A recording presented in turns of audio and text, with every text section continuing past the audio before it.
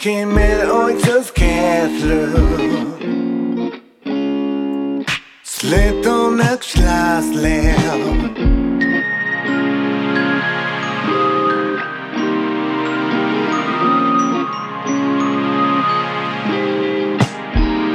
悪気ない心のまま近づこうとする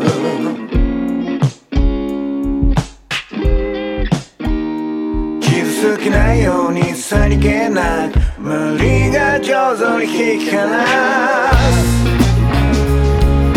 疑似的雨の降る部屋で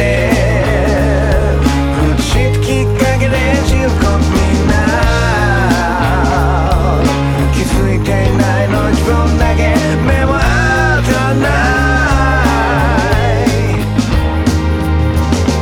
重い気づき無意識目で追い続ける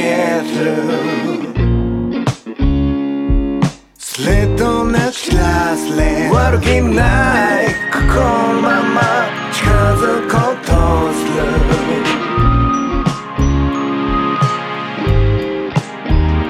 傷つけないようにさりげなく無理が上手に引き離す疑似的雨の降る部屋で